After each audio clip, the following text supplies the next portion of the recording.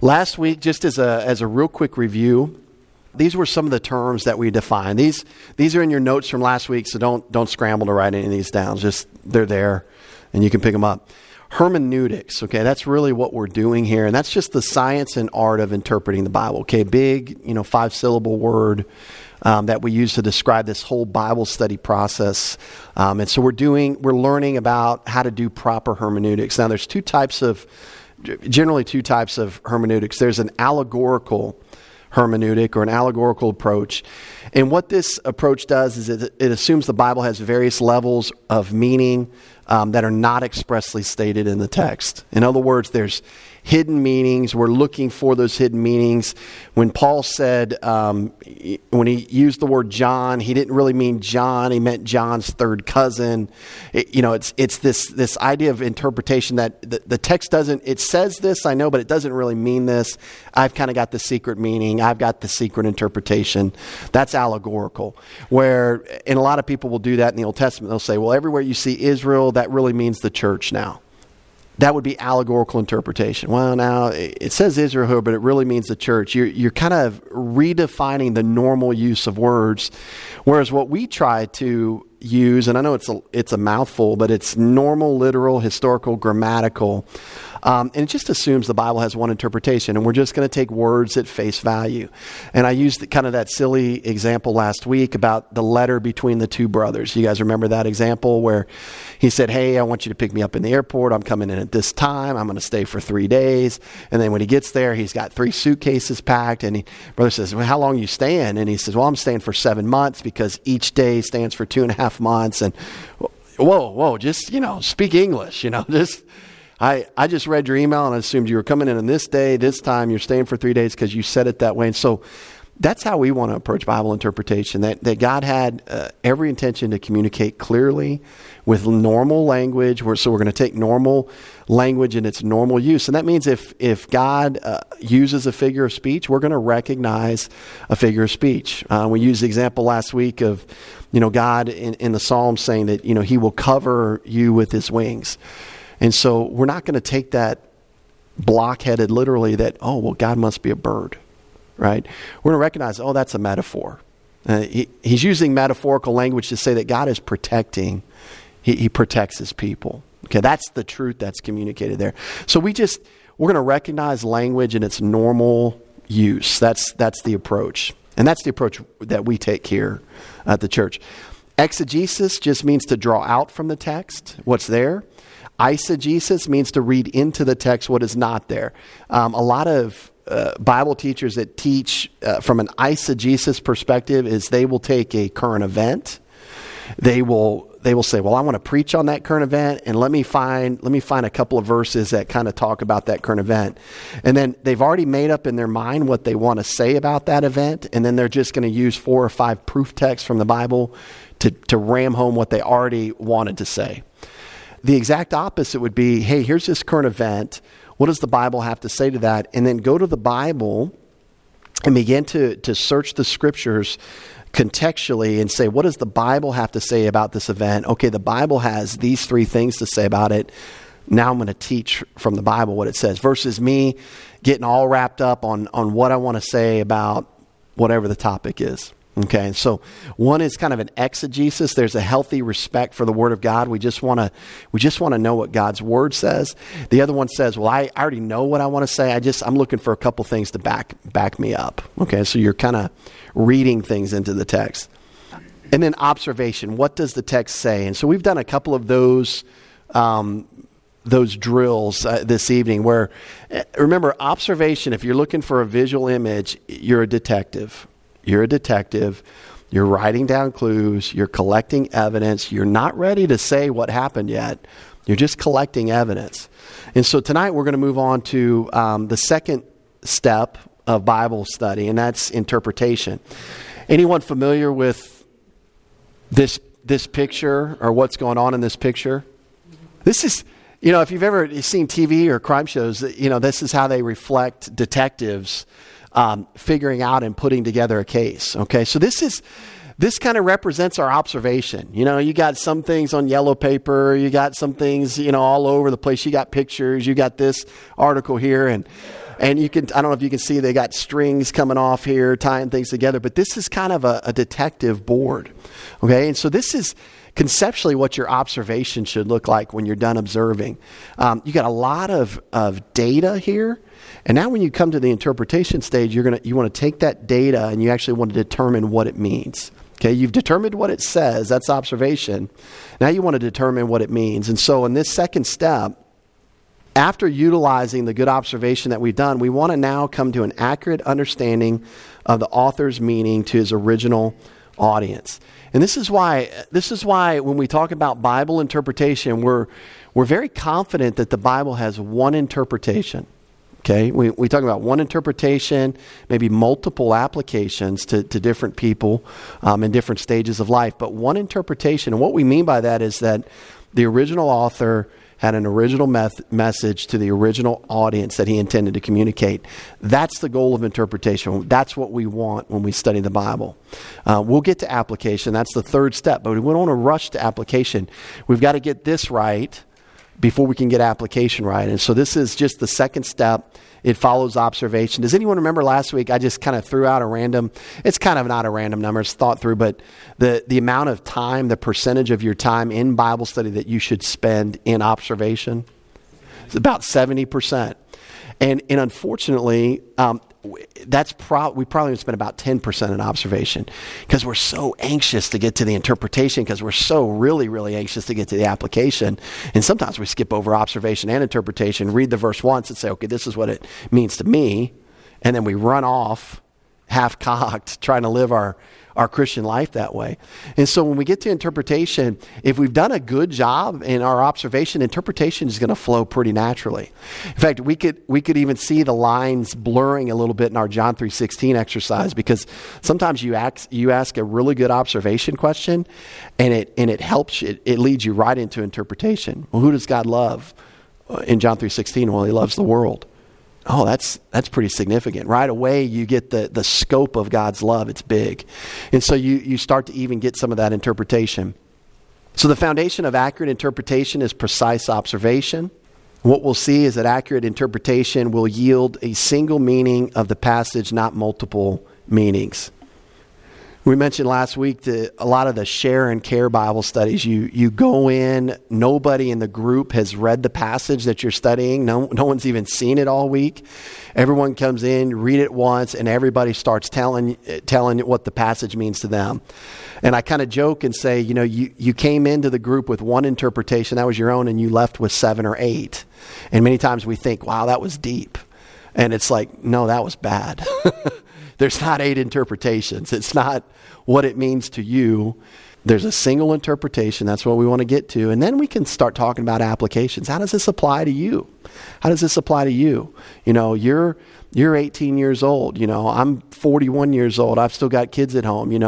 Went in, I'm not going to say how old he is, but he's got grown kids out of the home. So there's going to be some different application points potentially, based on this biblical principle but we're not there yet. We're just looking for that one interpretation. What does the text mean? And so that's the main question during this step. What does the text mean? We've been looking at what it says. That's observation. And so after hours of analyzing and collecting data, you're now ready to utilize the clues, put them together, and determine what actually happened. That's the goal in interpretation. And so interpretation is more taking a step back, taking the clues, beginning to analyze it, put it together. What does the text mean? We've already observed again what the text says. So here's some foundational principles for the interpreter. Number one, and simply, they've got to be a believer in Jesus Christ to understand the Word of God. That's what 1 Corinthians 2:14 tells us, that the natural man cannot understand the things of the Spirit of God. So you can get a very bright unbeliever, and they're not going to be a good interpreter of God's Word. They may get a couple things right here and there, but they're going to blow a lot of things because they don't have the Spirit of God illuminating them and teaching them spiritual truth. And so that's one of the foundational principles for the interpreter. The other thing is we got to understand and believe as an interpreter that the Scriptures and their original autographs were given as infallible and inerrant.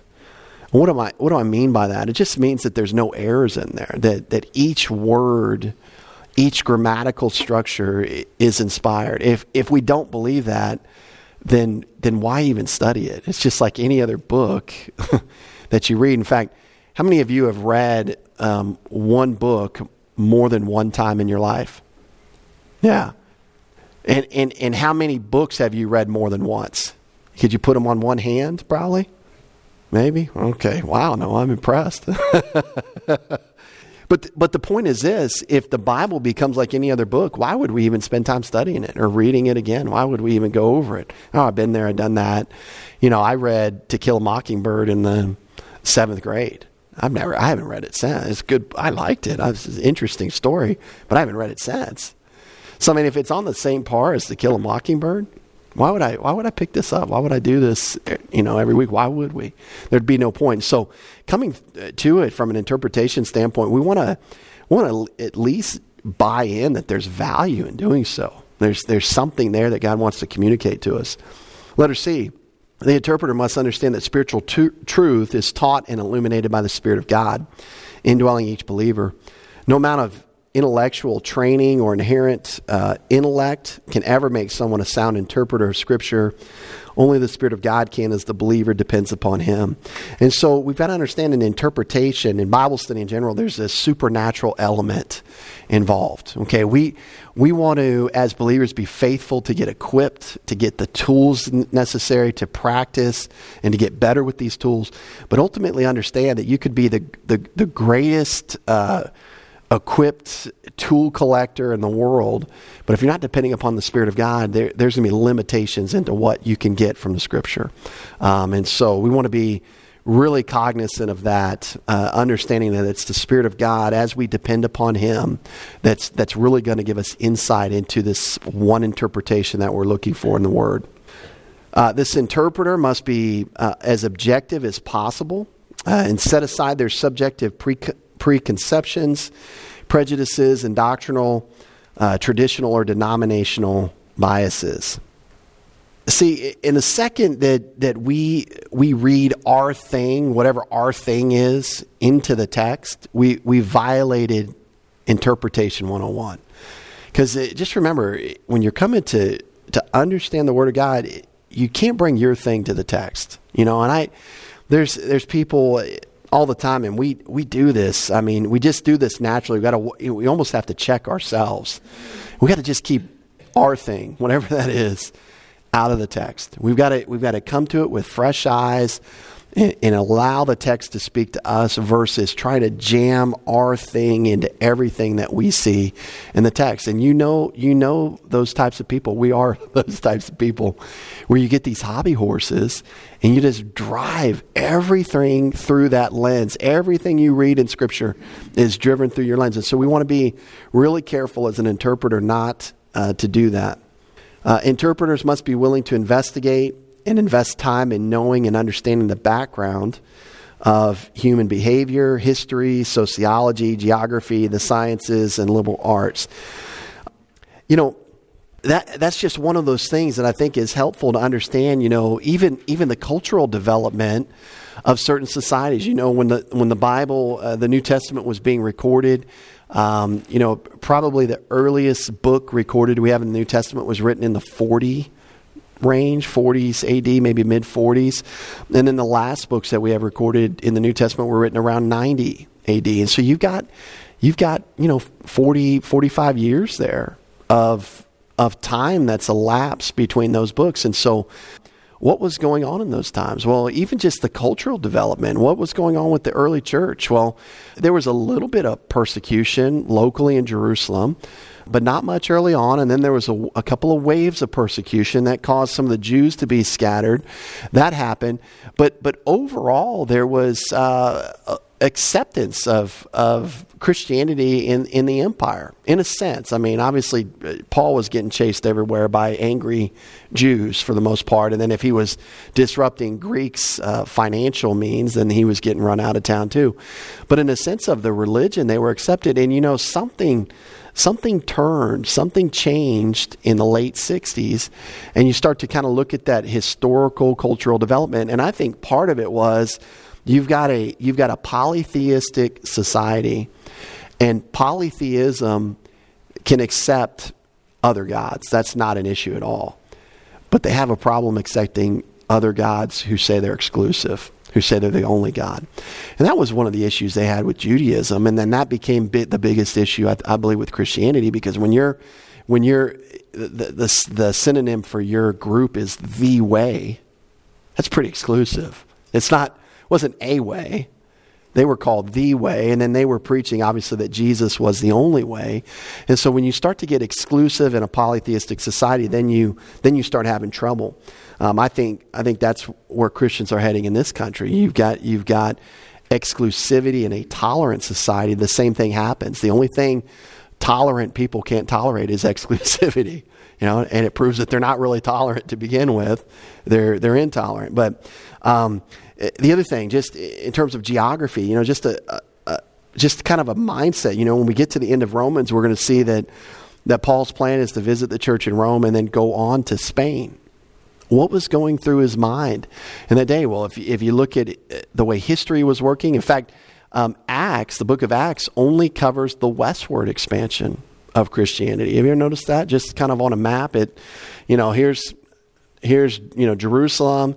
Here's Antioch, and then you've got this westward expansion. What happened over here in the east? Well, we just don't have it recorded in Acts, but apparently some of the apostles went that direction too. But when Paul says Spain, that was prior to Christopher Columbus. That was years prior to.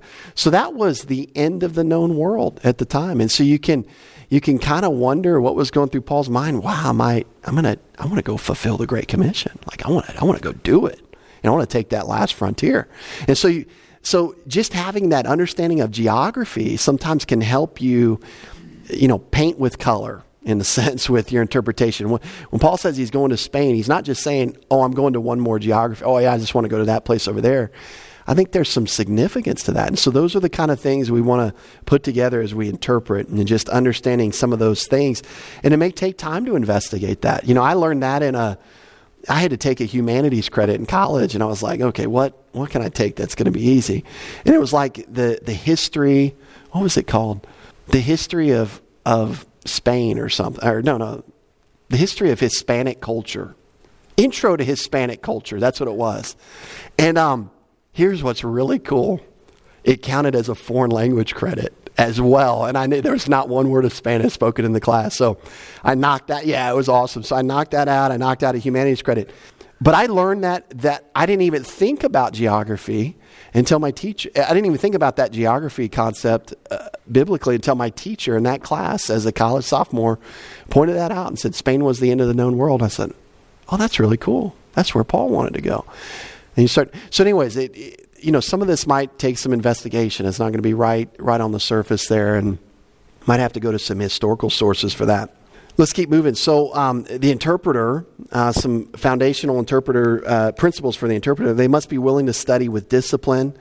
2 Timothy, study to show yourself approved. They must be patient and realize that Bible study both accumulates knowledge and becomes more incisive with time and exercise. And so that's just true. The more time you spent studying the Bible, the greater your knowledge base becomes, so that when you study it again, you've got a greater knowledge base to start tying things in.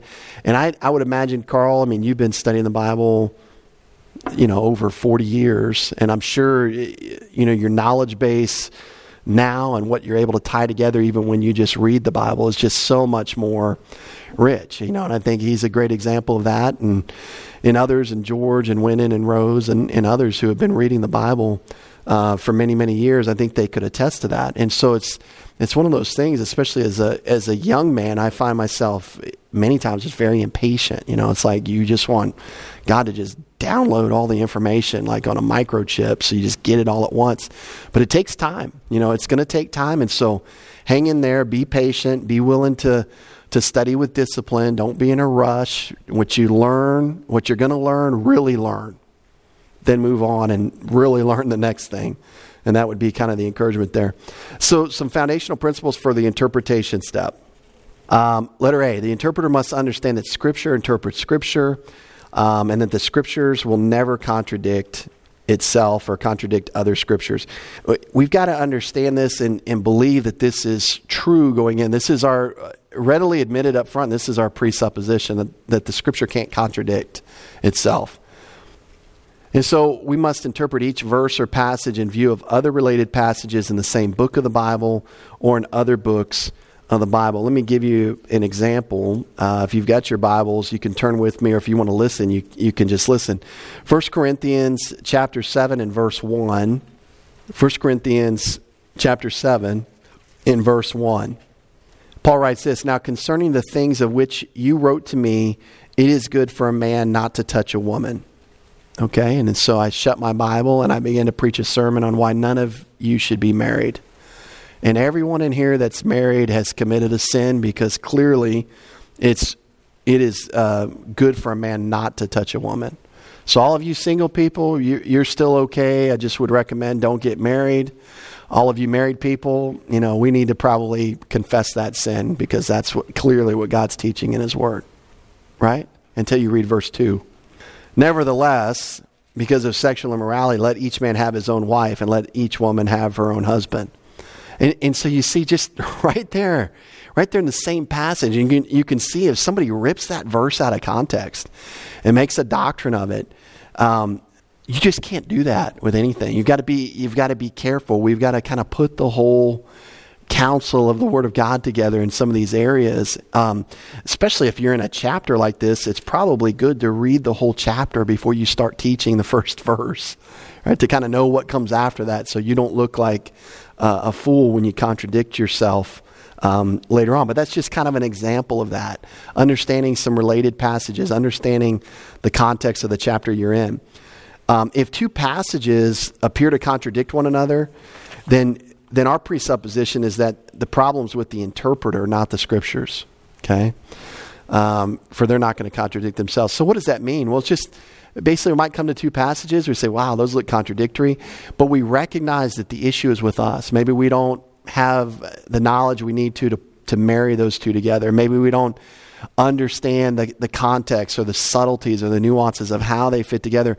But we recognize the issues with us. Maybe we need more time. Maybe we need to be exposed to good teaching, whether that's a pastor or a missionary or a commentary that might help us sort through why these aren't contradictory.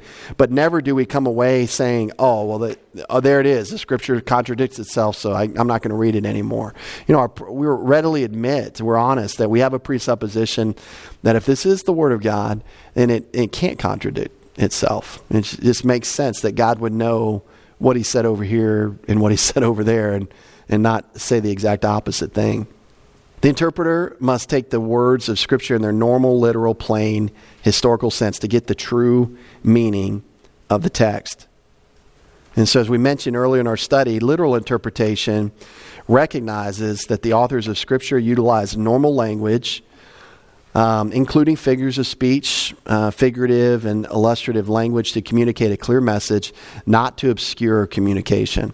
Okay, we don't believe God used figures of speech or figurative language to obscure communication, but actually to communicate, to communicate clearly.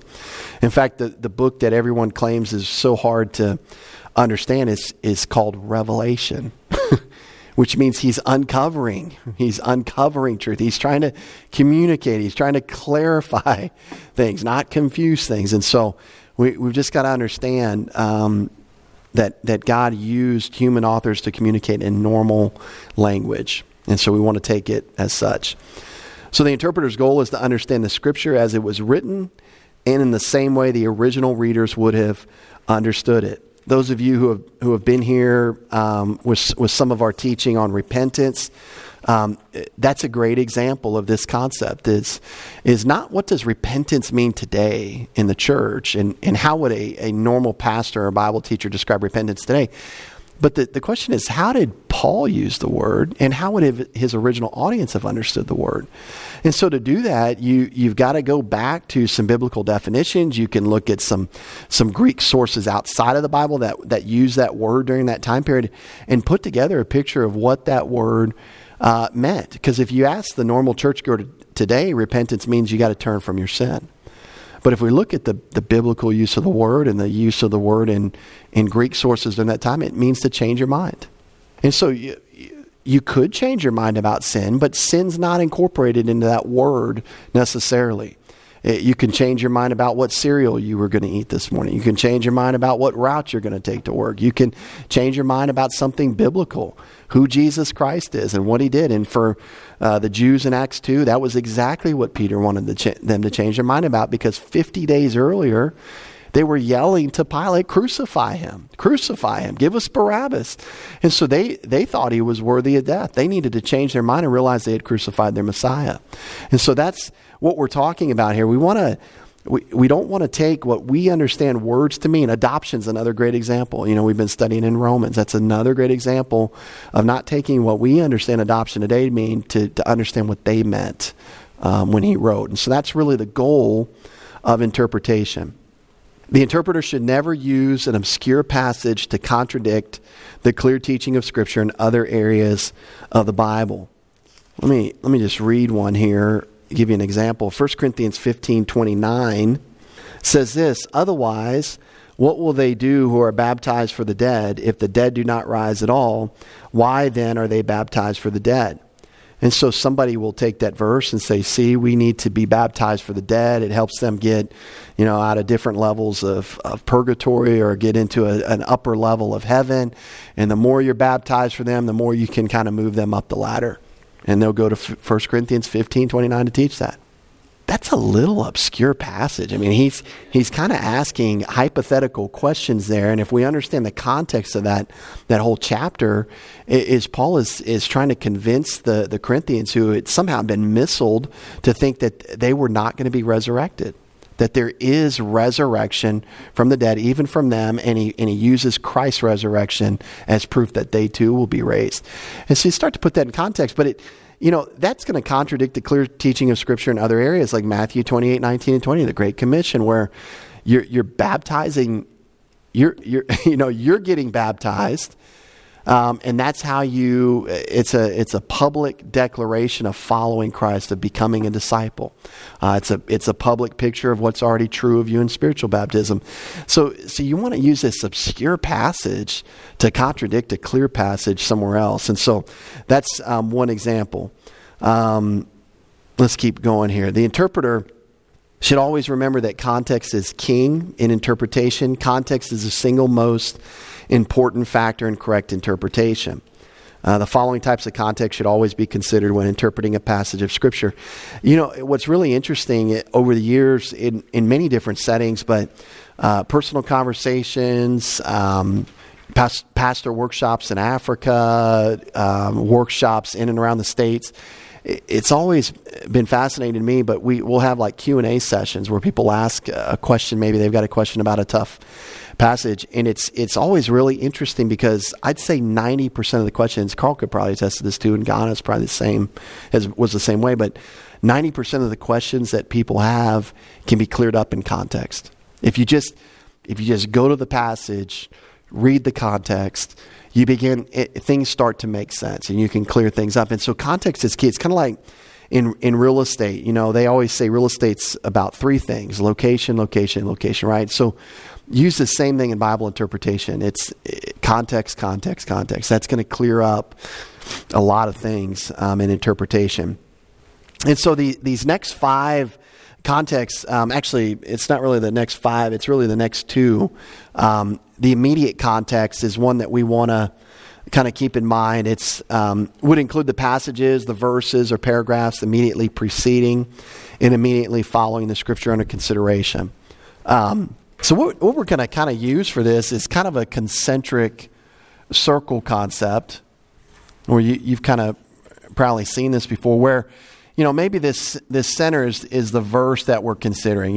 In John 3, it was verse 16 that we looked at in our homework. But then if we can't get what we're looking for in that verse, like who's saying this? Who's he speaking it to? You can't really find that in John 3:16. It's just not it's not clear. So what you do is you'd move out a concentric circle, and now I'm going to look at John 3. Okay, I'm going to look at all the verses before 16, and I'm going to look at all the verses after 16 to see if I can gain some additional insight. And let's say that there's still something I don't know about John 3:16, and I'm still not getting it from chapter 3. Well, then I'm going to move out another concentric circle and say, okay, is there anything I can find from the book of John that would help me understand it? Maybe John uses a term in John 3:16 that you've never seen or heard, and you can't really figure out from the context, like, what does he mean by this word? So maybe you would back out in the entire book of John and see if he uses the word anywhere else and maybe defines that word somewhere else. And so you would look through the book, and let's say, wow, I still can't find it.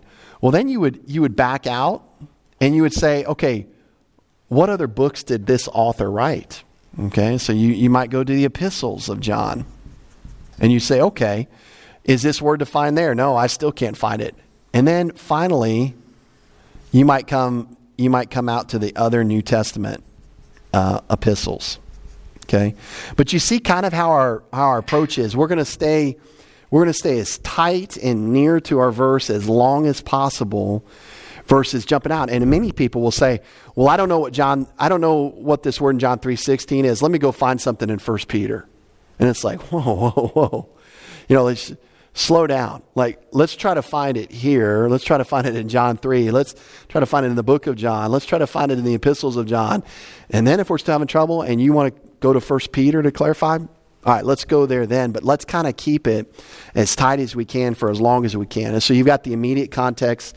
The remote context is just this circle illustrates, would take the scripture under consideration and then would attempt to interpret it in light of its relationship to the book and its relationship to the whole Bible. The other context we want to keep in mind is the grammatical context.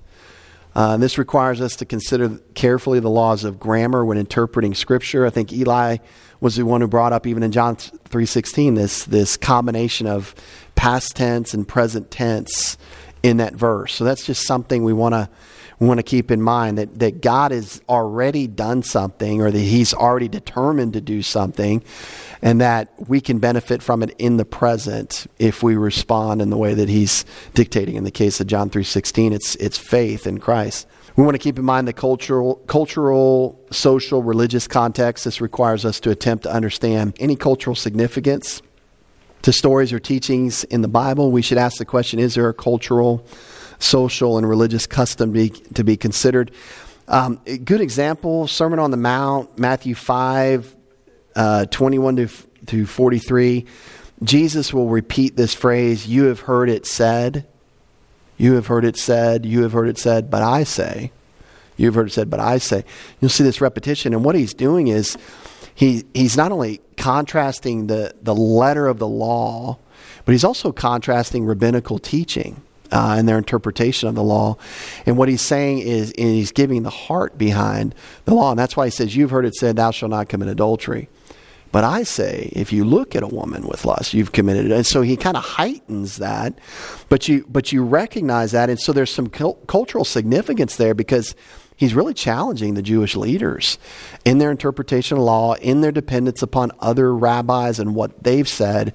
And this phony, fake religious culture that the Pharisees were promoting in the nation of Israel, where they were, well, if I swear by the temple, then that means I can cheat you still. But if I swear by the God of the temple, then I can't cheat you. And so there's like all this language you'd have to know not to get cheated by an Orthodox Jewish person in the day. And that's why Jesus is like, let your yes be yes and your no be no. Just say what you mean. Well, I swear to you on my mother's grave. Well, okay, well, I can cheat you if it's on my mother's grave, but if I swear on my father's grave, then I can't cheat you. It's just all this just weird language. Just say what you mean, And so he was correcting. So some of that cultural stuff will come in to the context. Number 5.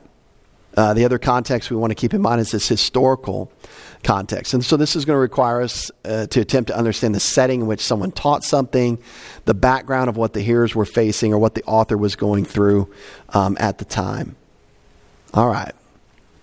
And so some common mistakes to avoid during the interpretation steps is you don't want to start with interpretation. You want to always start with observation and then move on to interpretation. We want to just go in order. Keep these things in order so that we get good data to use to determine what the text actually means.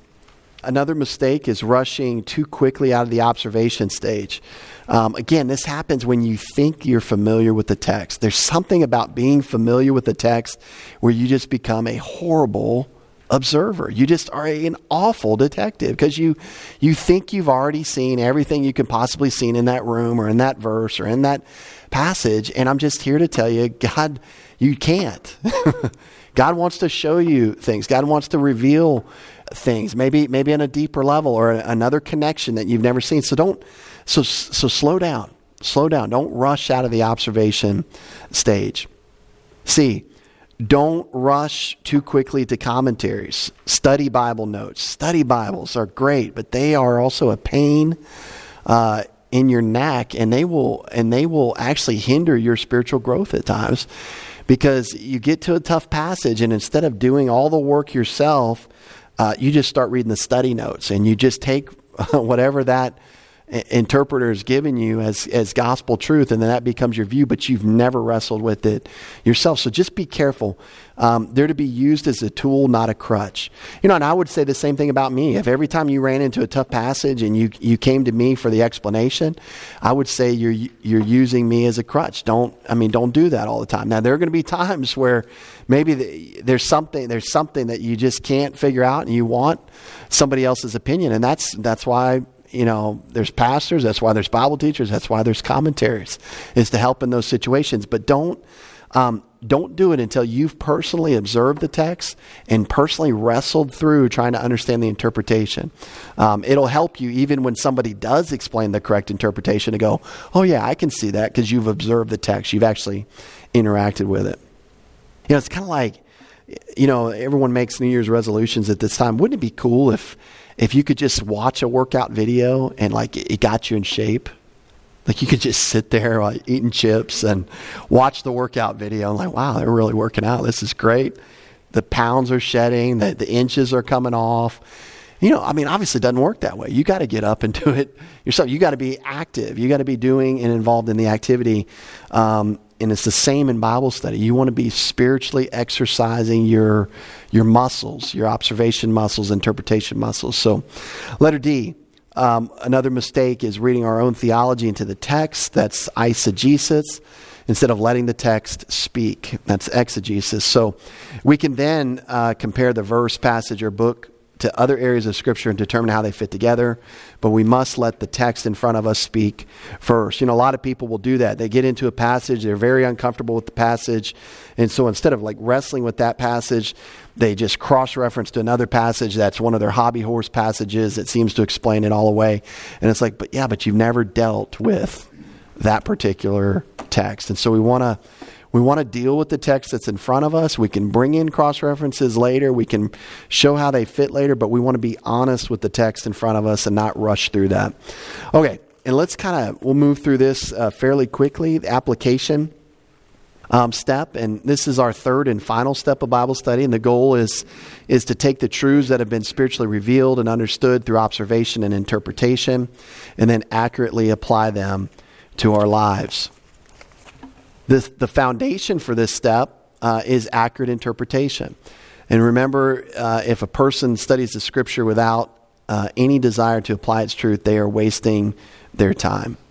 Unless they're trying to become a professional Bible trivia person, but I understand that doesn't pay too well. So wouldn't recommend that as a career.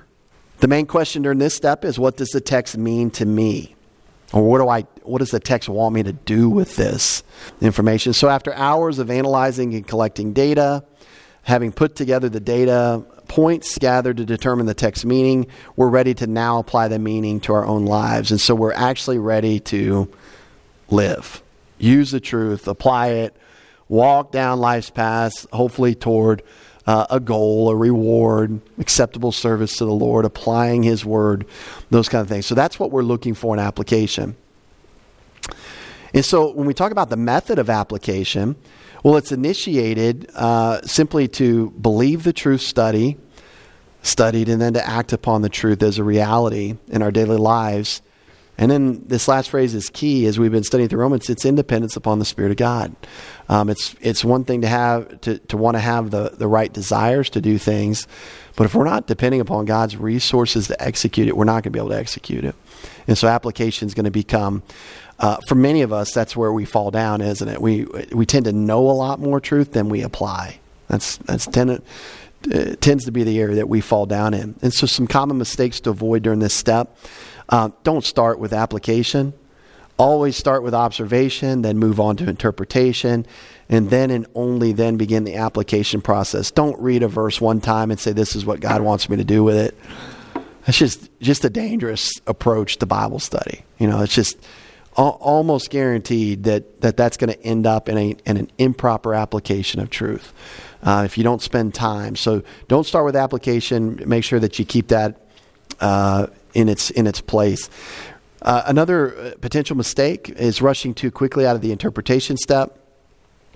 The goal is to understand what the text means. Again, original message to original audience, and then determine its direct or indirect application to me and my situation. The question should be, what timeless truth, is being communicated here that I could apply today where my feet are touching the ground?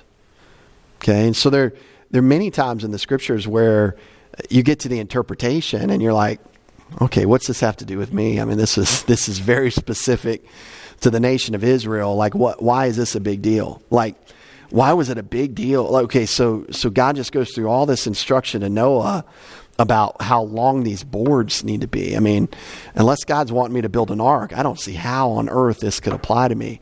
But maybe the timeless truth that you find in that passage is God's an orderly God. And is that something that we see repeated throughout Scripture? Well, yeah. I mean, in fact, in terms of running and being a part of a local church service, God is still an orderly God. He wants things done in order. And we see in the book of Corinthians, they were doing things recklessly and out of order as it relates to spiritual gifts. And so there are some principles we can see there that can result in some direct or indirect application for us. C, another mistake is attempting to apply spiritual truth without depending upon the Spirit of God. Having the right desires alone without God's empowerment will result in frustration and failure, a la Romans 7, as we've kind of looked at here in the last couple of weeks. A couple more points.